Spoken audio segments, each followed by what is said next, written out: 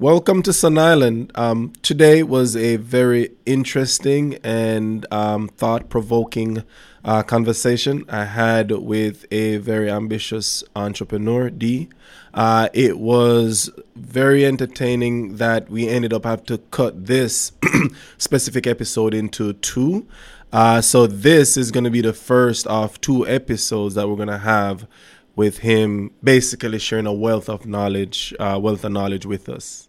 Welcome to the Sun Island.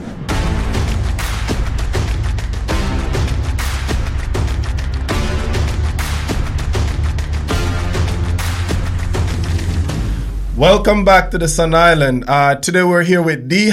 D is a small business owner. He's been in the roofing industry for a while, and he's just stopping by to kind of share some knowledge with us, to kind of see where he's been and where he's going in the industry.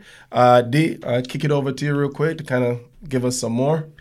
Thank you, Sheldon, and appreciate you for inviting me to the Sun Island. It's a very delightful pleasure. Okay, sure, man. Welcome. I think delightful and Sun Island go right. No, so I've been a Houstonian for about 12 or 13 years now. I'm originally from Dallas, Texas, and come from a small town in South Dallas, Highland Hills, and most people know that from some songs, or maybe not. It's part of my generation. Okay. Which song is that? Because I don't know that song. We'll talk about that. Okay. Okay. But no. So from Dallas, I traveled here to Houston to go to University of Houston. Okay. So go Cougs. Yeah. I originally majored. We're neighbors, by the way, because I went to TSU. So. Oh, that's right. You did go to TSU. Mm-hmm.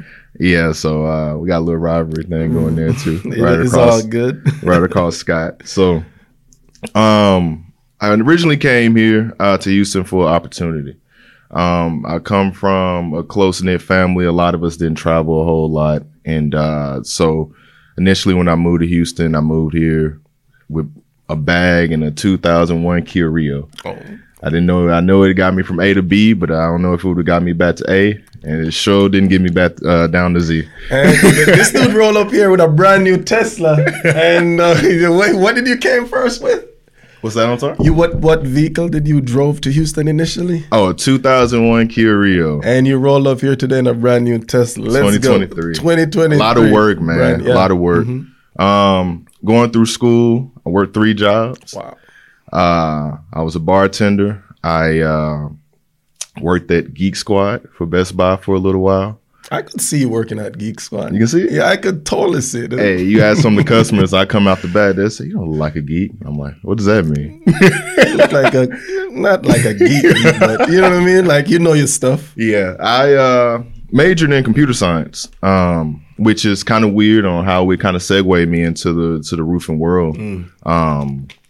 Just attaining that degree and actually working with a couple companies as an implementation specialist and helping a lot of blue collar workers on the software side because of my intuition and intuitiveness of using software to help better essentially blue collar workflows in that regard.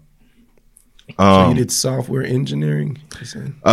Just a basic computer science degree. Computer science. So when I actually got into the computer science field myself, I started doing web development. So I started my own company called, it was not a well thought out name, Bone IT Solutions. Bone IT, let's go. It's not Bone It. Business Optimization Networking Enterprises. It was named after my dog. We let that flow a couple years after I graduated and found out that didn't work out.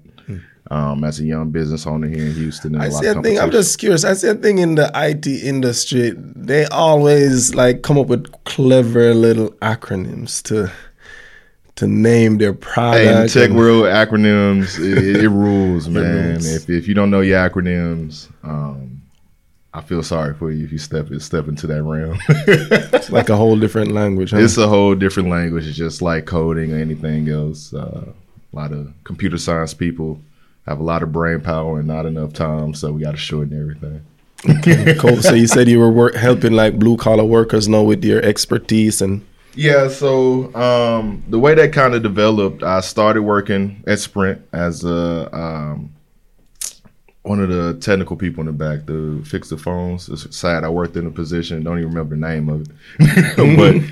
But I fixed cell phones for a couple of years, and I finally got an opportunity with a company out in Sugar Land, Texas, that did software for heavy civil construction. And I started as a regular customer service rep, and it's not necessarily where I wanted to be, but something that my mother always taught me, and my wife kind of instilled in me also, is that everything you do in life is a stepping stone, right? Yeah, and you have a young little one. It's less than a year. Two. Yeah, I got 2 under 2. Congrats, man. My son Nazir, his birthday is March 9th. Coming up in about 2 weeks. Oh yeah, my wife is March 3rd. March 3rd. Yeah. My mother's is March 6th. Wow. So a lot of people shall already give it. In there. Yeah. My daughter, she is 4 months. So you got a perfect pair. That's awesome. Yeah. That's so I got 2 under 2. I might look a little tired. It's all good. But majority of that work, my lovely wife, Kirsten, she takes care of the family, and she takes care of me and making sure the household is taken care of for sure. Cool. So that's pretty neat, man. So you transitioned where you worked for Sprint for a while, fixing phone, and then how did you transition from that to end up being a business owner? So when I started implementing, I didn't know what the heck I was doing. I talked to a lot of blue collar just workers, whether that's mechanics or pavers or just different personas in the heavy civil field.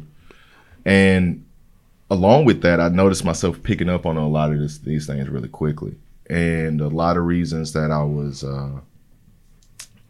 able to envision myself as this business owner is because as I worked through the years in that field, I became the SME or the subject matter expert in a lot of these things. Okay. I started understanding bidding. I started understanding just basic workflow processes and why software in this industry itself would not only free up those blue collar workers to do what they love and help essentially build this country, but it also allowed them to grow, right? So in the midst of that, I noticed I was talking to not only blue collar workers, but white collar workers, including CEOs and CIOs. And I started teaching classes and courses. I've started teaching courses of executives up to like 60 people at a time. And I stepped back and I asked myself, man, like I must bring some type of value to have a room full of people, a sold out class to come from all across the country to hear what I'm saying.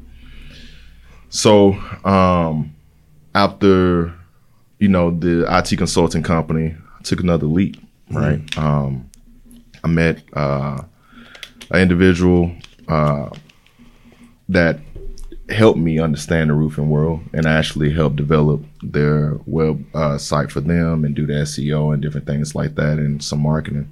And just in the same sense of me picking up that knowledge on my regular job, I picked up a lot of roofing knowledge on just doing web development and putting everything together.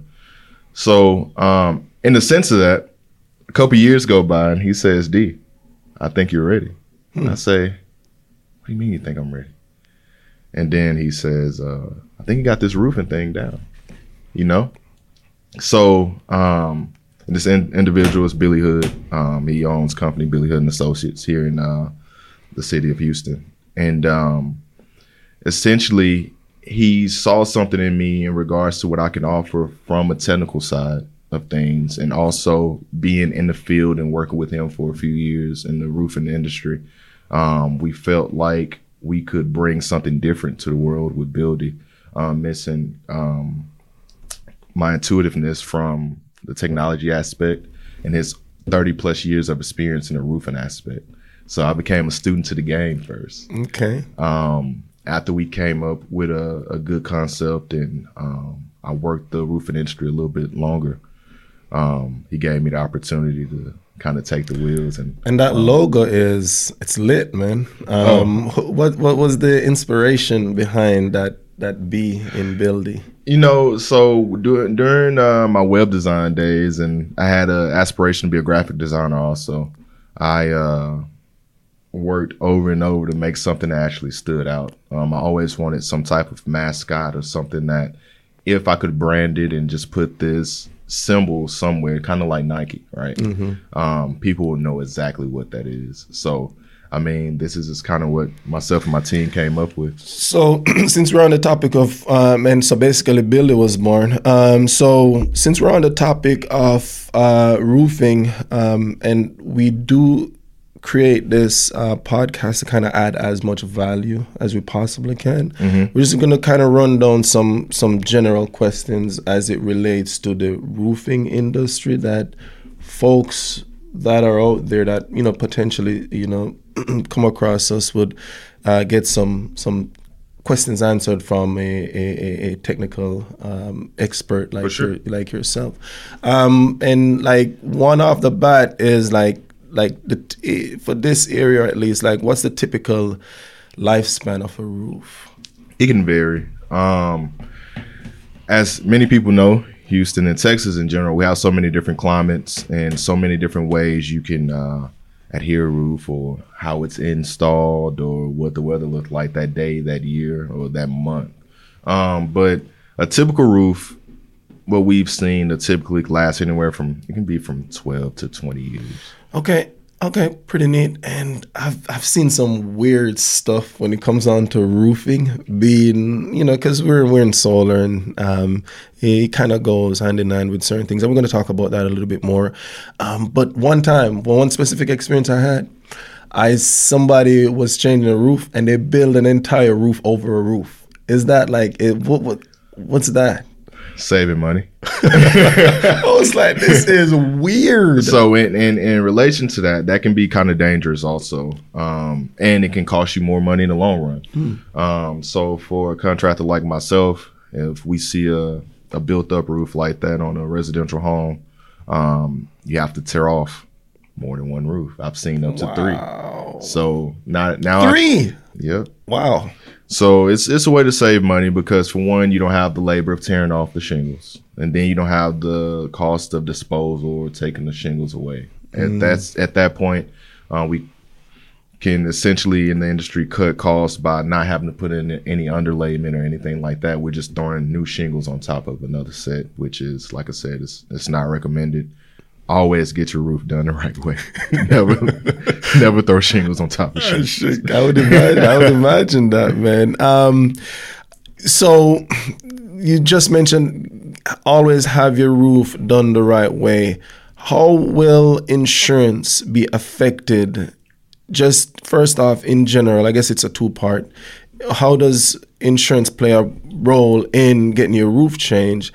And if you had a bad roofing job done, how does that affect insurance going in the future? So insurance is going to cover any like peril damage. So wind, fire, hailstorms, force majeure, things like that. They won't cover anything because something was installed bad. Right. Okay. Well, that answered the question. Yeah. So in relation to that, if you know you take a shortcut, it's cheaper, and you know you just want to stop a leak or get just a new covering on. You might save some money in the forefront, but you can cost yourself a lot of money in the long run by taking shortcuts. Most people don't realize that the roof itself is probably one of the most expensive components on the structure of your home. So it's something that you definitely want to take care of. And I don't think many people think about their roof, because how often at your own home do you get a ladder and get up there and check to make sure, you know, all your flashings are good, any caulking, or, you know, has anything rusted or anything like that. A lot of people don't do that. And it's fair, which is why companies like Buildy and there's other companies out there that do it also. They do what's called RAMP programs. So, RAMP? Yeah, RAMP. Okay. Yes. What is that? So that's a roof asset management program. So many people don't really enroll into, a lot of business individuals do, But as Ability, we're trying to come up with a residential maintenance program essentially to help customers maintain and continue to maintenance on their roof to save them money in the long run. You get a lot of individuals that try to throw out, hey, you need to replace your roof before it actually needs to be replaced. Interesting. So with things like that, we can go up and check flashings, make sure all penetrations are good. If there's any nails that are backed out from the welder, we can fix that, and then we can give your roof a grade. Okay. So to kind of help the customer know that, hey, you know, your roof has about 10 more years left on it. That way, so now you're in the know. You're not getting swindled out of buying a new roof immediately. And ultimately, you have that peace of mind knowing that, hey, I had everything stitched up. I have a warranty with it. Yeah. So you touched on two things earlier. You said some homeowners just aren't aware of the cost or expensive a roof could be. Any general cost-wise, what that would be? Just general? It's all based on a couple components. It's obviously based on how large the house is, how steep the pitch is on the roof. So the steeper the roof, the more labor is most likely going to cost because it's a more dangerous job. But a roof can cost anyone anywhere from $10,000. We've had jobs all the way up to about 50 or 60 grand to replace a roof, and that's with a standard asphalt shingle. Understood. If you want to get fancy, you're starting to look at about $80,000 to $90,000 depending on. So do you guys do all different, like metal roof, tile roof, metal, tile, flat roof, slow slope? So if it's a roof, you guys get it up there. Liquid applied, asphalt shingles, 3-tab shingle. Okay. There's a type of roof I came across, and is a 3-letter word. And earlier on in my solar career, I came up across it. I just can't describe it. I don't know the name of it. It has like 12 by like huge beams, right? And then it's like a hard surface, some surface at the bottom, like a plywood or whatever, some foam in the middle, and another substrate. It's called what? I'm just saying you have your substrate in the middle. Yeah, and then another hard surface, and sometimes they like asphalt. It's a commercial roof? No, this one was not commercial. Actually, it was a residential home. It was in the Heights, right here in Houston, in the Heights. Okay. But back then the solar companies didn't even want to touch those, simply because they were less than 10 degrees slope. And I think it was just the makeup of the entire thing. Because it's flat, and would it not catch the sun? Not necessarily wouldn't catch the sun. Earlier on, because the thing is, back then there was a lot of things that they started doing now that they would disqualify jobs for. Gotcha. So I don't think it's an issue now, because I've got deals that got installed on flat roof. It's no problem. But back then it was just that was a thing. I was just trying to figure out that type of roof. But you did mention maintenance. Correct. If you spend $30K on a roof, $15K on a roof, or whatever you may spend on a roof, you're investing in your property. What should I, as a homeowner, make sure I do to make sure that product lives as long as it possibly can? What are some of the things for maintenance? It all starts with the contractor, right? For one, in this market, a lot of people are selling their homes, and roof is one of those things that you always want to ask questions about before you purchase a home. And things like the underlayment, making sure it's synthetic, what components of the roof actually new. Did the last time it was actually tore off, did they replace everything? Did they put new lead jacks in? And if that roof is adhere well, and like I said, based on the climate previously, there shouldn't be much you would need to do as a homeowner, other than, like I said, the general maintenance. I would check every year just to make sure. I'm gonna be a little bit of a devil's advocate on this one, because again, roof and solar, it's kind of like very, it's on the roof, right? Earlier on, again, because mind you, I'm going on almost a decade now in this space, earlier on, it was like a thing where we would approach roofers and they just freak out. They just don't like solar, man. Yep. Why? Because Just explain to me. Because I was like, they literally freak out. I'm like, what's going on? Talk to me. Because sometimes some of you guys get up there and put holes in our roof. So essentially what happens is, and this happens on commercial properties also with HVAC companies or anything like that. You get up there, let's just say we just put a new roof on. And theoretically, you go up there, you have to adhere the panels to the decking, most likely through the shingle. So if you put a hole in the shingle and it rains and it leaks, guess what? Who gets called? Roof. Yeah. So now this customer that just spent $15,000, $20,000 on their roof, or depending on if they use insurance and their deductible, they've spent $5,000 to $10,000 on their roof.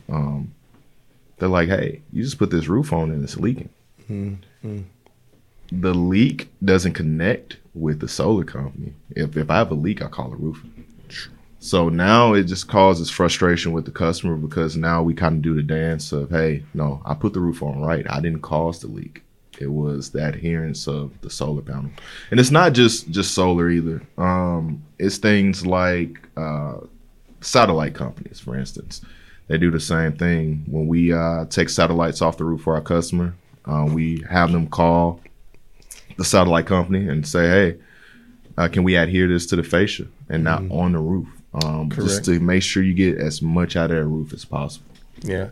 And I would say for credible, solar companies, a lot of them actually have roof penetration warranties, right? Yeah. So if they end up penetrating that roof, because no companies are perfect. I've seen it before where they're trying to find a stud. Mm-hmm. They miss the stud. It's a flat out hole right there, right? Yeah.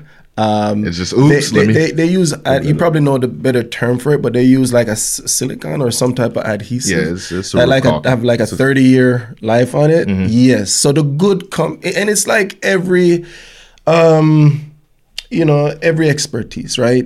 Mm-hmm. You got great electrician, you got not so great electrician. Yeah. You have a company. Don't want those. You start a fire with them. Yeah, you got great roofers, you have not so great roofers. Yeah. You have great solar installers, you have not so great, right? So that's why it's always imperative that homeowners do their due diligence, right? Mm-hmm. Know who they're working with to make sure that the equipment that they're putting on their home actually does the job, right? Correct. So those are actually really great points that you brought up. What I have seen though, transforming now the last 4 or 5 years, mm-hmm. roofers now are actually trying to get in solar. Why the shift? Well, the big thing is boots on the roof, right? Before you install any type of solar panel, you always want to make sure that the thing that you're adhering to or your shingles can take the solar. So just imagine, just think of a story here. You call the solar company Sun Island. Sun Island, does their due diligence. They're probably going to tell you, hey, before we adhere anything to this roof, let me get my roofer to look at it to make sure that we get longevity of having these panels up here. For some companies that may not do that, they'll install the solar panel, and next thing you know, I got to get my roof replaced. Yeah. So then you call Buildy, and Buildy says, hey, Mr. or Mrs. Johnson, do you have solar panels? I say, yes, I do. Well, you might want to call that solar company to take it off. Right. So now, and in your space, I don't know, and I'm pretty sure it is a charge. It's labor, to get everything off, and then you have to get it back up there after everything is done. So that coordination and different things like that, it's a little bit easier for a roofer to get into the industry because now we can go in and get you the latest and greatest shingle that can hold the weight and the distribution of the solar panels, and give you a long-lasting roof, including with that maintenance, to make sure you don't have to go through the troubles of getting the panels off, replacing the shingles, and doing it all.